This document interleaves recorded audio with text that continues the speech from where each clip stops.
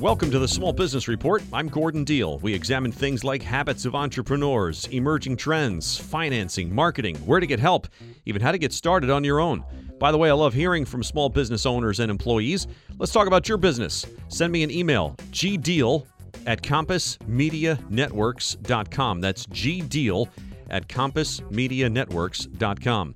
Today's stories for small business owners and entrepreneurs to consider the most in-demand jobs in America and how to politely get rid of your paying patrons when it's closing time. And we're sponsored in part today by Geico. When shopping for car insurance, consider this. Geico has been saving people money on car insurance for over 75 years. So if you're serious about savings, it's simple. Go to geico.com. After 75 years, they know how to save you money. Well, here's something for those of you about to enter college or otherwise looking for a career path. In his new report on the most in-demand jobs, CareerCast found that many of the professions with the brightest outlook are in the healthcare field. Details from Kyle Kensing, online content editor at CareerCast. Kyle, what'd you look at? So we looked at basically over our 200 jobs for the Jobs Rated report, which came out in April. We looked at the jobs with the highest growth percentage outlook. And now these aren't necessarily the jobs with the highest percentage, although they all rank in the top 20 of those jobs. But they're also high growth outlook percentage as well as a high number of actual job positions. So something like a statistician, for example, didn't make this list despite having an outlook of about 38% because that translates to about 3,000 new jobs over the next decade. These are jobs with tens of thousands of expected openings here to come in the years to come. So these are jobs where there's going to be not just abundant opportunity within the field, but abundant opportunity in general. And it kind of spans a wide range of different disciplines, different levels of schooling, and different salary ranges as well. All right, so health-related and tech, it seems to be the theme, right? Yes, health-related definitely dominates here. Home health aid was actually number one in terms of the listings here for the coming years. And within our own database of jobs at careercast.com, there's actually home health aide is second only to nurse practitioner, which also made this list. So these are jobs that are expected to grow not just in the years to come, but have abundant opportunity right now as well.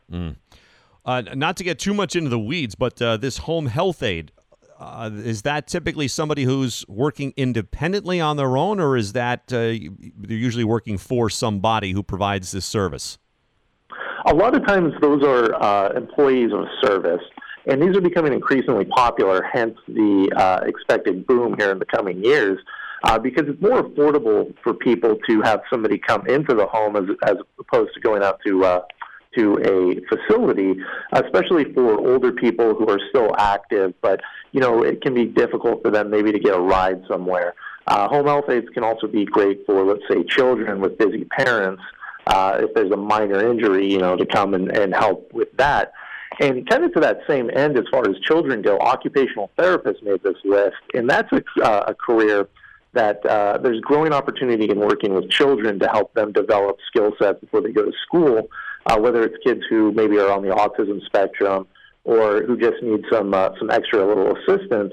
For example, in the state of California, you can get occupational therapy for children 3 and under for free through the state. So that's kind of a growing opportunity and showing up here on this report. It's interesting because I always think of occupational therapy and I think of Americans living longer and longer thanks to medicine. But you're right, there's this push for early intervention with children too. So I guess there's opportunities on both ends of the age spectrum, it seems. Absolutely, absolutely. And the same is kind of true for physical therapy as well, where this is growing in part because of the baby boomer generation and people are staying active longer. But there's also physical therapy is great for preventative care for minor injuries for younger people as well. If you're an active teenager, let's say, who is injured playing sports, physical therapy is a growing and improving way to get back and get to 100% quicker than ever before. Thanks, Kyle. Kyle Kensing, online content editor at careercast.com. Coming up next, getting your big spenders to leave at closing time. You don't often find the words business and friendly in the same sentence, let alone the same state, unless, of course, you're talking about Michigan. Michigan's business-friendly practices helped it become a leader in industries that range from agribusiness and cybersecurity to aerospace and defense. In fact, Michigan is ranked among the top 10 states for major new and expanded facilities, which makes Michigan more than business friendly. It makes Michigan business smart. To learn more, visit michiganbusiness.org, because helping business grow is pure Michigan. What do you do when it's closing time at your store or restaurant, yet the big spenders are still lingering? When customers drop big bucks at an establishment, some business owners have developed creative ways to ease them out the door. Here's Wall Street Journal columnist Ann Cadet. Ann, what's one of those creative ways? One tactic that's pretty common is turning up the lights very gradually, maybe a half an hour before closing time, because when you're kind of tipsy and you're having a good time and it's dim, everything looks great, and a couple club and bar owners told me you start to turn the lights on and people don't like the way that they look. They don't like the way the person they were flirting with looks, and they just want to get out the door where it's going to be darker again and everyone looks a little bit more attractive. That's funny. So you mentioned this, the one bar or restaurant owner who uses these hand signals, right? One of the DJ, and then there's like a whipping motion, and then the throat slash. What is all that about?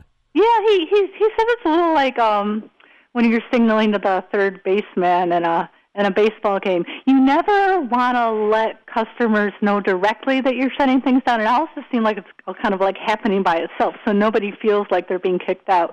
So he invented these elaborate hand gestures that he uses to tell the DJ to start slowing the music down and turning on the lights, to tell the waiters to drop the checks at the table, to tell the bartender, to slow the service down, because you never want to make people feel like they're being pushed out.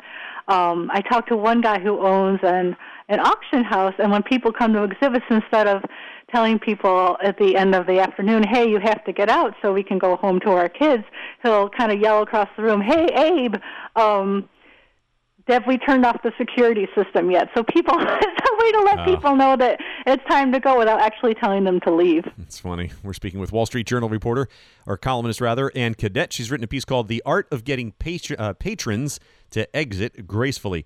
I guess a couple of reasons here that you need patrons to leave. One, you could be in violation of a local ordinance, I guess. And two, it can be costly if you got to keep staff late, right? I was surprised how much it can cost. I talked to one club restaurant owner who said that usually the kitchen will shut down around midnight, and those are the more expensive employees, and the people who are there afterward, the waiters and the busboys, they mostly work on tips, so it doesn't cost a lot to keep them around. He said it's maybe $150 an hour for every extra hour he stays open after the kitchen closes, but it really adds up. And he said over the course of a year, one extra hour a night works out to about $30,000 a year. Wow. And then I talked to another guy who books really large concerts in some of New York's biggest, venues, stadiums and that kind of thing. And he said if you, go have an hour of overtime, because a lot of the security folks there and concessionaires might be union labor, you can be paying $10,000 an hour, $20,000 an hour for every hour you go over what you had planned. Wall Street Journal columnist Ann Cadet. Reminder, by the way, the Small Business Report can be found on our website, which is thismorningwithgordondeal.com. That's also where you can hear our daily news program called This Morning, America's First News. Again, if you'd like to share your small business story, I'd like to hear it. Free publicity for you, inspiration and tips for others, right? Let's talk about your small business. Email me, gdeal@compassmedianetworks.com. That's gdeal@compassmedianetworks.com. Thanks for listening to the Small Business Report. I'm Gordon Deal.